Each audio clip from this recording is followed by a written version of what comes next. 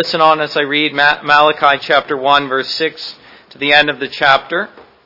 Malachi, as 4 chapters, will be a quick study. It is possible, in reading commentary on Malachi, especially Calvin's commentary, keeps referencing, it's either Haggai or Zechariah, and it's really piqued my interest. I'm just confessing, we may have one more short study before we get back to Leviticus. But the plan remains the same, to work through the Pentateuch eventually. So Malachi, chapter 1, verse 6. As a son honors his father and a servant his master, if then I am the father, where is my honor? And if I am a master, where is my reverence? Says the Lord of hosts. To you priests who despise my name, yet you say, in what way have we despised your name? You offer defiled food on my altar. But say, in what way have we defiled you? By saying the Lord of the table is contemptible. And when you offer the blind as sacrifice, is it not evil? And when you offer the lame and sick, is it not evil? Offer it then to your governor. Would he be pleased with you? Would he accept you favorably? Says the Lord of hosts. But now entreat God's favor, that he may be gracious to us, while this is being done by your hands. Will he accept you favorably, says the Lord? Who is there even among you who would shut the doors so that you would not kindle fire on my altar in vain? I have no pleasure in you, says the Lord of hosts, nor will I accept an offering from your hands. For from the rising of the sun even to its going down, my name shall be great among the Gentiles. In every place incense shall be offered in my name, and a pure offering. For my name shall be great among the nations, says the Lord of hosts. But you profane it. And in that you say the table of the Lord is defiled, and its food is contemptible. You also say, oh, what weariness, and you sneer at it, says the Lord of hosts. And you bring the stolen, the lame, and the sick. Thus you bring an offering. Shall I accept this from your hand, says the Lord. Says the Lord. But cursed be the deceiver who has in his flock a male and takes a vow. But sacrifices to the Lord what is blemished. For I am a great king, says the Lord of hosts, and my name is to be feared among the nations. Let us pray together. Gracious Father in heaven, we thank you for your word, the burden of the word of the Lord through the prophet Malachi. We pray that it might be such to us now through the preaching, and not only in the preaching but also in the hearing, that together we might be burdened with your burden. And that is the burden of sin and the burden as well of holiness. And we ask this in Jesus' name. Amen. One of the ways that you might look at the book of Malachi is as a series of rebukes. And we come here to the second rebuke in this long series of rebukes. There's also a note of prophecy, as we'll see. Here we see Malachi fixes his attention on the priests. And we ought to see that each rebuke is like a new burden, an additional burden that is being placed upon the shoulders of the people for them to bear, much like we find Christian at the beginning of Pilgrim's Progress. A burden which at once seized the prophet's heart and filled him with zeal to the Lord, but also, as I say, which was meant to arrest the hearts of the people.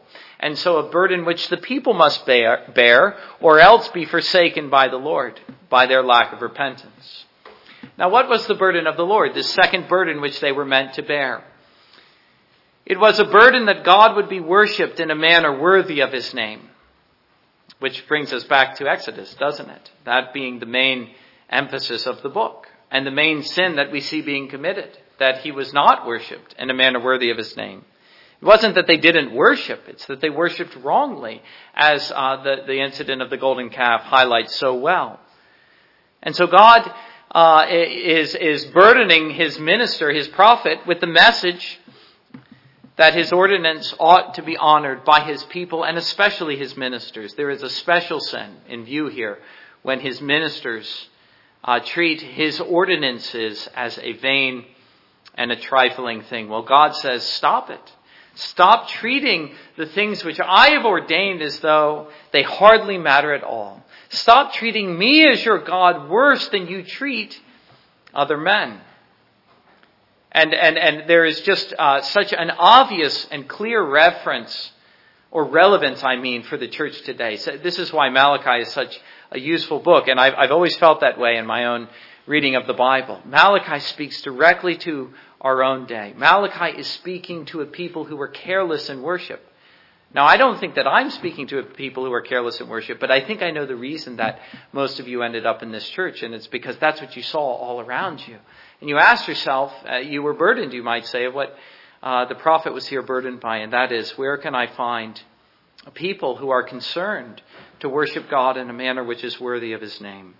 And I always say, just to be clear, that we are not a faithful church. I don't ever say that, at least. I would never ascribe that to us, but that we're trying to be. That's our goal. Our goal is to be a faithful church. Just like my goal is to be a faithful minister, and your goal is to be a faithful Christian.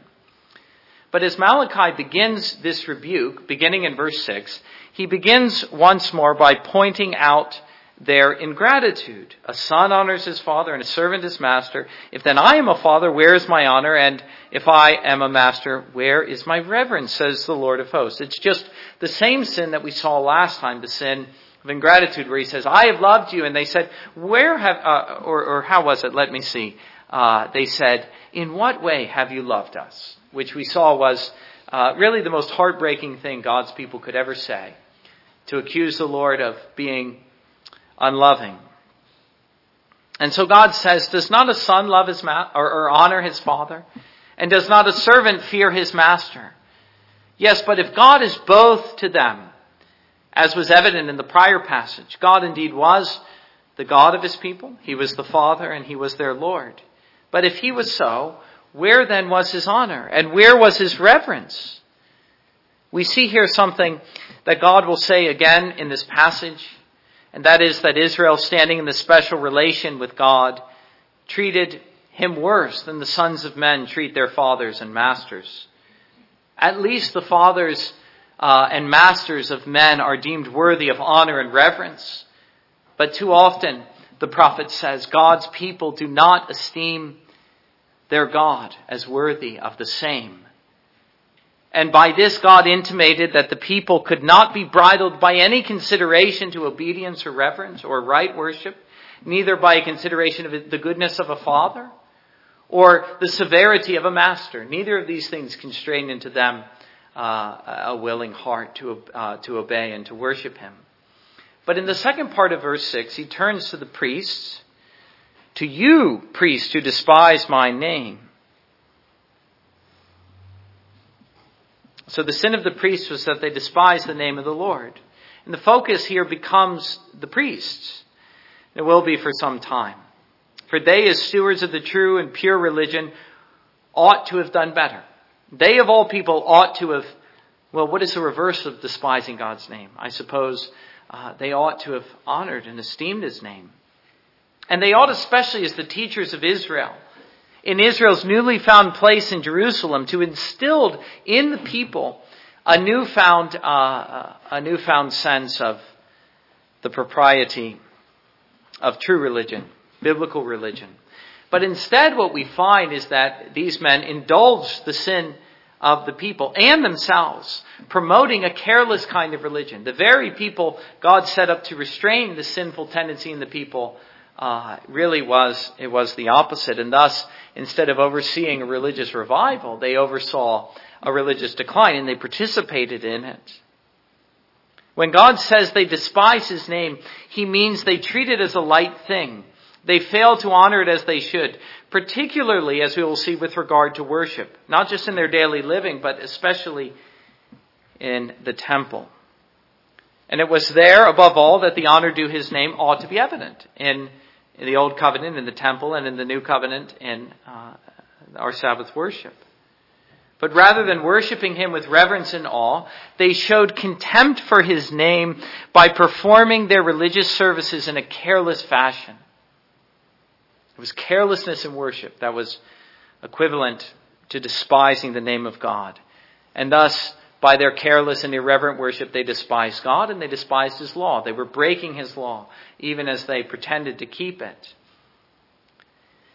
And yet we see how they would excuse themselves as before. Earlier they said, well, I don't think actually they were excusing themselves so much as they were condemning God. In what way have you loved us? They were at least excusing themselves for not honoring their Lord. But here the excuse is more explicit where they say, in what way have we despised your name? Earlier it was, in what way have you loved us? But now, in what way have we despised you? They were protesting as though they were innocent, which is as common as the world. You accuse a man in his sin and the first thing he does. Paul says the same thing in Romans chapter 1 and Romans chapter 2. The unbeliever, or even the so-called believer in his sin, is full of excuses, and yet the tragedy is that he is without excuse and he doesn't see it. Again, Romans chapters 1 and 2. But here were men who thought that they had performed their religious duties as priests, and because of this they were excused. Now this is a point I'll return to in verse 7, but let us look at that verse now. Here was their crime. You have offered defiled food on my altar, but say, actually I'll stop there. You offered defiled food on my altar. So here was their crime. It wasn't that they didn't make the offering, it was that they made the offerings in a careless fashion again. They were offering that which was defiled, showing a spirit of neglect and contempt for God's worship. What does it matter, they said, so long as there is any offering? And here we see, I think, what is really the embodiment of what is found in most churches today, the spirit in which modern worship occurs. And the thought, in essence, seems to be that it doesn't matter how God is worshipped so long that he is worshipped. Why the fuss? Why are some of you so burdened about this, like Malachi? The spirit of the priest was this: better something than nothing. Why all the fuss? But this ignores a crucial fact, and that is you would be better doing nothing than sinning. And there's hardly any sin God hates more than idolatry. If there's any message that we could summarize the Old Testament under, it would be this fact: God's desire to be worshipped truly and his hatred for idolatry. And yet the amazing thing is that we find, again, that this sin is as old as the world. That man has always been neglecting God's worship, and in doing this, excusing himself. Again, why the fuss? Don't you see that we're worshiping God? Why do you have to be such a nitpicker? And really, it would seem that there were few Malachis in any age. Few who actually took pains to worship God in a way that he asked to be worshipped. One of the things that I've been impressed with recently in my study of Presbyterianism is just once again a defense of the Reformers. Why was their theology of worship, and why are their liturgies worth returning to? It's because these were men who were steeped in Scripture, they were steeped in the gospel, and these were men who understood what it was to worship God. And they have a great deal to say to the church today, especially in a church which is a modern setting, which is admittedly become negligent in its worship. But again, they ask, is not a careless worship better than no worship? And here God says, you're playing a dangerous game. If you think I am pleased with those who pretend to love me when they hate me. And this will come out more as we go on, so let us go on. The situation was in essence this: the people were to bring their offerings, and they were bringing offerings that were not suitable. They did not meet the requirements of God's law. And here was a chance for the priest to instruct the people in their folly and their error, refusing the offerings, saying these offerings are not acceptable. But instead, what do we find among the priests? And what is the word that captures the church in decline in our own day and in Malachi's day? Compromise. They were faced with a dilemma, and they compromised. Again, better something than nothing. We'll offer defiled offerings. At least there is something to offer.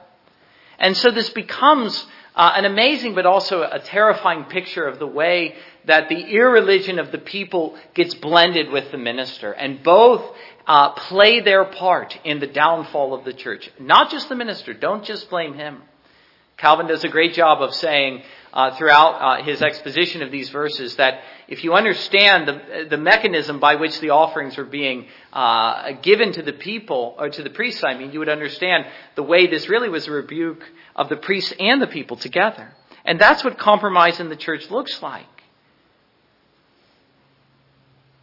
For the people are typically ignorant and careless with respect to God's word. They need to be instructed. They need their sin to be checked. They need God's ministers to stand at the door. But if God's ministers do not have a heart to tell the people that the worship or their ideas about worship are not acceptable in the sight of God, then who will? The answer is no one, obviously. And so the sad reality becomes that the minister is only there to reinforce the sinful ideas and the impiety of the people. And it becomes a kind of vicious cycle. But look at the middle of the verse where we see again they excuse themselves. What are you talking about? In what way have we defiled you, they say? So often you tell a man what is plainly true, but he simply won't accept it. Rare is the man who will accept a rebuke in humility and with a smile on his face. Too often he says, what are you talking about? In what way have we done this? Excuses abound in the people who do not accept God's law as their rule. And yet he says, they are without excuse, as Paul. Calvin, commenting on this verse, says it is the same today. Everyone absolves himself. I like that. Everyone absolves himself. I don't like that people do that. I just like that summary statement. And I suppose it's the same in every day. Everyone absolves himself. No man is with fault. Or at least there are few who will bear this burden. And that is to say, few who will honestly acknowledge his own disdain for God's name when he fails to worship him aright. You know, when I didn't worship God rightly in that moment or in that day or in that year, what I was really doing and what was really in my heart was a hatred for God himself. I confess it.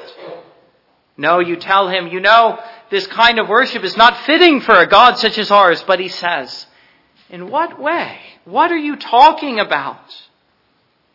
And so I say again, this kind of thing goes back well before our own day. It's as old as the world. The prophets ever contending for true worship. And always, it seems, contending in vain, or at least mostly. I won't say always. But you see, the answer really is plain enough. You offer defiled food on my altar, or you say, not actually, but by your actions, the table of the Lord is contemptible.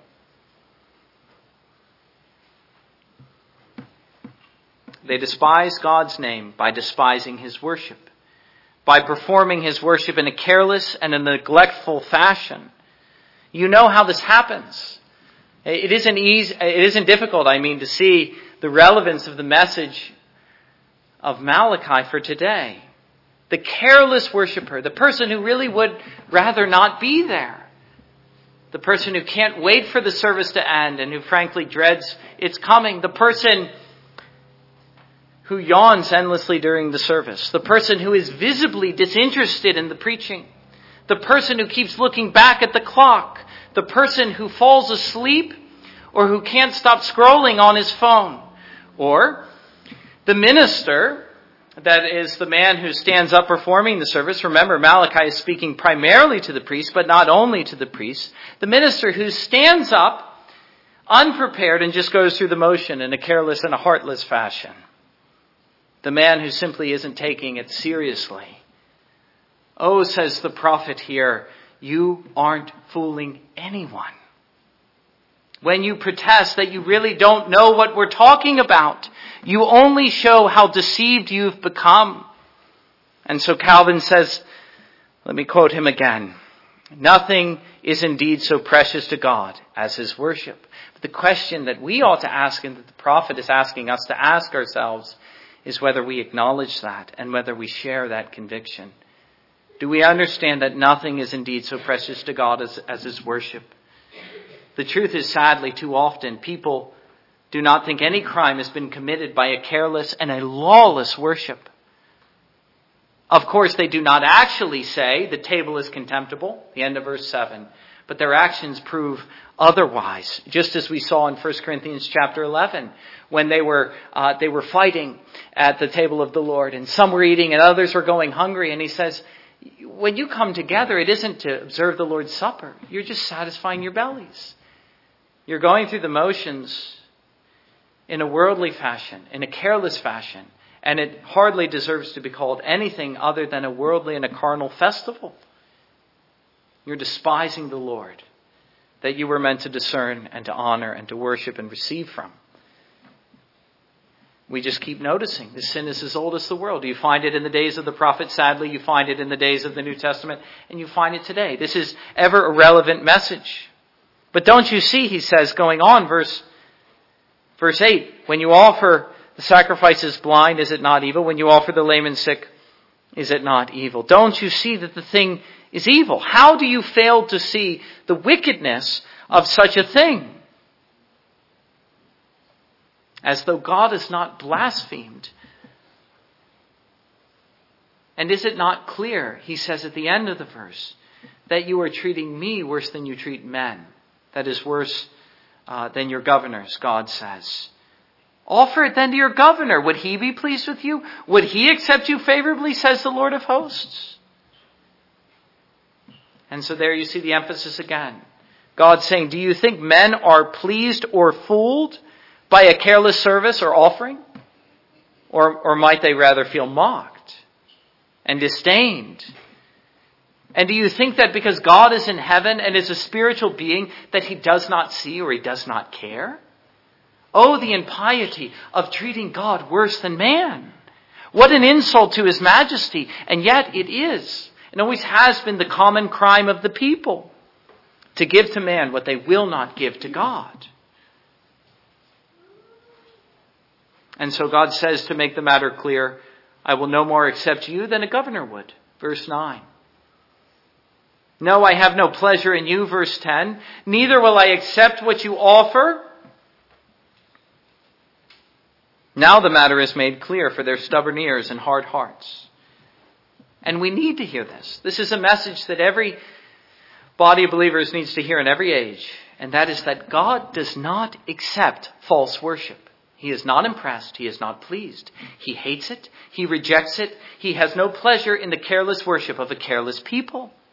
They may satisfy themselves in doing so and even excuse themselves, but they miss the great thing, and that is in worshiping God, whether he is pleased. And did anyone ever think to ask that question? Not whether I was satisfied or uplifted, but whether God was pleased and whether he found the worship that we offered to be a strange fire or an acceptable sacrifice of praise. That is the great thing, beloved. To offer up spiritual songs and sacrifices that are pleasing and acceptable to him. And don't act as though Scripture is silent on this matter. And yet how few there are who stop to think of such things. And whether perhaps God has anything to say about the matter. Whether God ever instructed his church in the manner by which he would be worshipped. Whether he ever prescribed the kind of worship that would meet the standard of an acceptable and pleasing sacrifice. But to take the matter farther, God says in verse 11 that his name is too great to be confined in one place. From the rising of the sun even to its going down, my name shall be great among the Gentiles. In every place incense shall be offered to my name, and a pure offering, for my name shall be great among the nations, says the Lord of hosts. My name is too great to be confined to one place, God says. And certainly my name is too great to remain where it is not honored.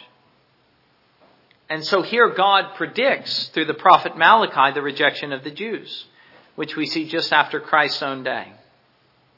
And we see it hinges here, as ever in the Old Testament, in the sin of idolatry or false worship. But do not think, God says, that you are robbing God of anything, or that God is somehow beholden to you if he would get worship for himself. God was not a debtor to the Jews. No, he says, I am great in all the earth, and I can just as easily find worship that is pure and pleasing from one people as another.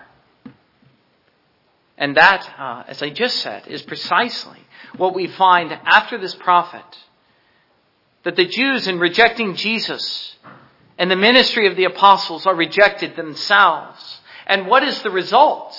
Well, the result is precisely what the prophet says here. It is that the greatness of God now is seen in all of the earth. That the rejection of the Jews was to the profit of the whole world. And now God is worshipped purely and truly by all kinds of people, not by just one kind. And here too, I would think of this prophecy as a kind of burden. A burden to the prophet and a burden to the faithful. Though there were few in Israel in those days, still there were few. And how they must have burned in their hearts with the anticipation for the fulfillment of this promise. Living in days where God's worship was adulterated, but here being promised that the days would come when God would be worshipped by all kinds of people with a right worship. What a glorious day that would be. God's worship extending into all the world. And thus we see further reason to praise God. That God would, as he always does, turn even sin to his advantage, getting greater glory for himself. Those who would rob God of his worship only succeed in getting him greater glory. It really was a wonderful promise for the large-hearted faithful in those days, the broad churchmen of the Old Testament, who looked forward to the engrafting of the Jews. Looking forward in their days to those who would worship with a pure offering, whether in the days of the apostles or in the days of the reformers, or even, let us say, to some extent in our own day, that we are living in the fulfillment of this promise. God's promise to find the thing which is most precious to him, even his own worship, among all kinds of people. But still, as in the days of the apostles, so in the days of Malachi, there were those who defiled God's table. Verse 12, we see this again. But you profane it, in that you say the table of the Lord is defiled, and its food is contemptible.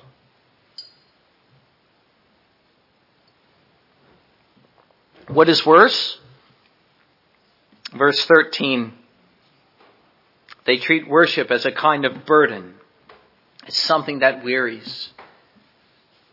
You also say, oh, what weariness. And you sneer at it, says the Lord of hosts. The truth is, if you're honest, you hate to worship me. It's the most unbearable thing that you do simply out of a sense of duty. But there's no sense of delight. There's no sense of love. They treated it as a kind of hard labor. And again, the application here is not hard to find. You know exactly what I'm talking about. The inclination of our sinful hearts to treat the hour of worship as the greatest possible burden to bear. They sneered in their hearts, the prophet says, like a slave who hates his master and begrudges the work he is assigned to do.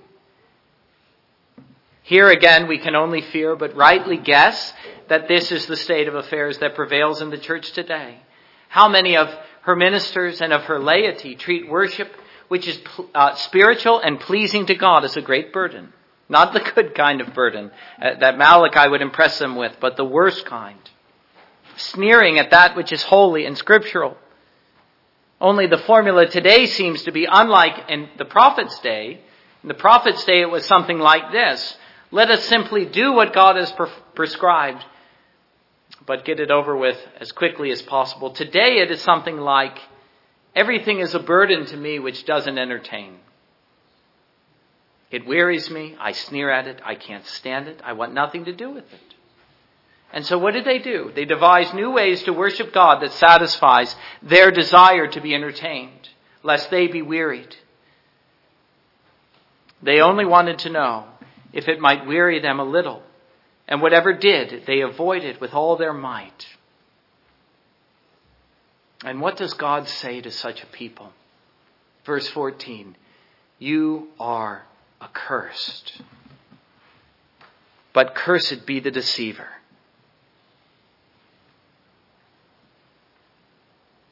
What are they cursed for? Their deceit, he says. As though they could deceive God when in reality they had only deceived themselves. Did they really think God was fooled? Calvin says, they pretended some religion and thought that was enough. They thought somehow that absolved them and that this was recognized in heaven. But when you come to worship and treat it like a vain thing, like a burden that wearies, as something you really do hate and wish would be over, your pretended religion fools no one, and certainly not heaven. Cursed be the deceiver, God says.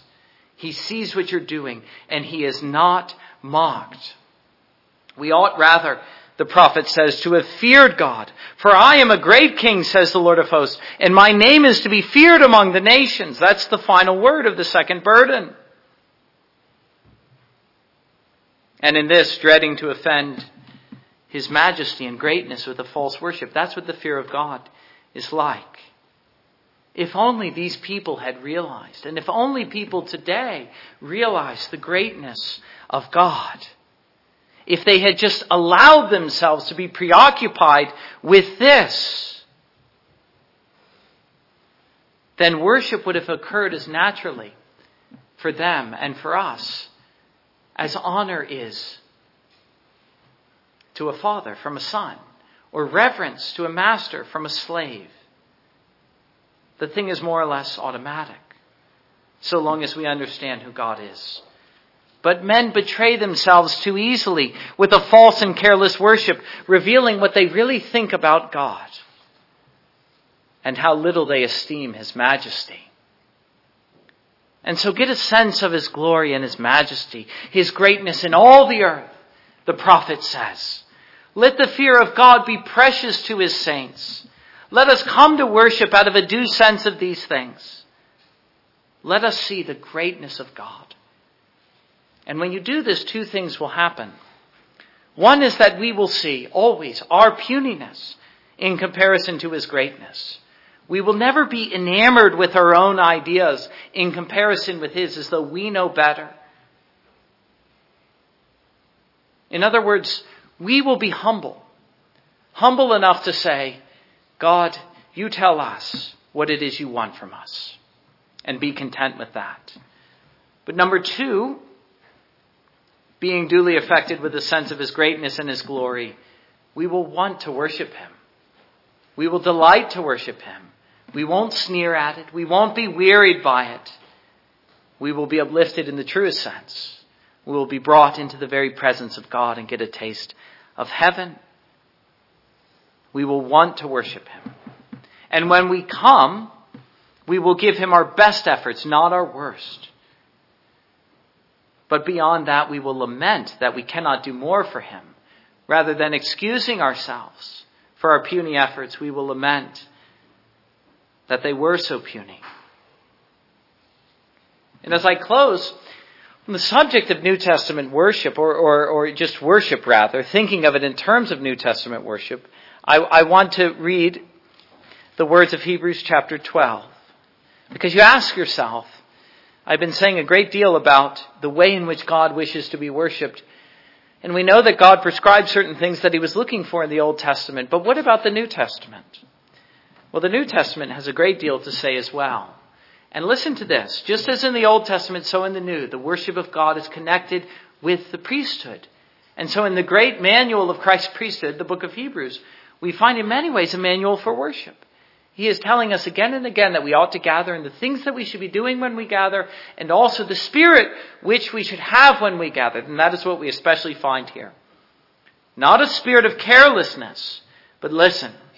He says, beginning in verse 18, it's something of a lengthy reading, Hebrews chapter 12. For you have not come to the mountain that may be touched, and that burn with fire, and to blackness and darkness and tempest, and the sound of a trumpet and the voice of words, so that those who heard it begged that the word should not be spoken to them anymore. For they could not endure what was commanded, and if so much as a beast touches the mountain, it shall be stoned or shot with an arrow. And so terrifying was the sight that Moses said, I'm exceedingly afraid and trembling. But you have come to Mount Zion, to the city of the living God, the heavenly Jerusalem, to an innumerable company of angels, to the general assembly and church of the firstborn who are registered in heaven, to God the judge of all, to the spirits of just men made perfect, to Jesus, the mediator of a new covenant, and to the blood of sprinkling that speaks better things than that of Abel. See that you do not refuse him who speaks. For if they did not escape who refused him who spoke on earth, much more shall we not escape if we turn away from him who speaks from heaven, whose voice then shook the earth, but now he has promised, saying, yet once more I shake not only the earth, but also heaven. Now this yet once more indicates the removal of those things that are being shaken, as of things that are made, that the things which cannot be shaken may remain. Therefore, here's the point of application. Therefore, since we are receiving a kingdom which cannot be shaken, let us have grace that we may serve God acceptably with reverence and godly fear, for our God is a consuming fire. Do you see, the writer to the Hebrews says, how much better things are with us than with them? And how as a result, our worship is lifted higher than theirs. You haven't come to Mount Sinai, but to Mount Zion itself, where Jesus is and many others beside him, the saints who've gone before us and an innumerable company of angels. But especially in Christ, whom we find there, we not only get a view of God, which inspires us with a sense of his greatness and majesty, but we are at the same time impressed by his mercy and grace and willingness to accept sinners into his presence and the worship of sinners. Yes, but how ought we to worship him? That is the question. What is considered acceptable worship in a new covenant of grace? The answer is simple. Worship with reverence and awe, or godly fear. That is, with a due appreciation for the fact that God is the judge of all, and that his divine essence is a consuming fire. A consuming fire which, by the way, consumed the Jews for their idolatry. As though to say here at the close of Hebrews chapter 12, nearing the end of the book, if ever there was a time for carefulness in worship, not carelessness, that time is now. And so let us honor that blood which was shed and which was sprinkled and which saves. And let us worship he who has pacified the wrath of God, even Jesus. And yet in this, let us never think for a moment that God has lost one iota of his dreadful majesty.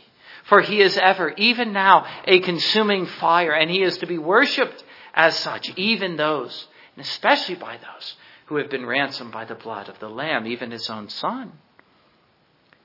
Reverence in worship befits the saints, beloved, always, but especially now that Christ has died. That's what he's saying. Do not give in to a spirit of carelessness and irreverence. Let the blood of Jesus, your great high priest, so arrest you that you are drawn into the presence of God, and that there you seek to worship him in a spirit of reverence and awe. I speak to those, he says, who have been washed and cleansed and sanctified by the blood, and brought to Mount Zion where God dwells, and his Son along with them. I speak to those who are participants of a new covenant. And I say, let us all get a hold of this burden, along with Malachi, the burden of the prophets and the burden of the apostles after them, and not become careless but careful. For if anyone ever had a reason to be careful and mindful of their worship, not just the worship that we offer, I mean the things and the stuff of worship, but the spirit in which they are offered, it is us. For worship is the great issue, and it always was. And so it is what must concern us most. Amen. And let us stand together and sing in praise to God, hymn number 219.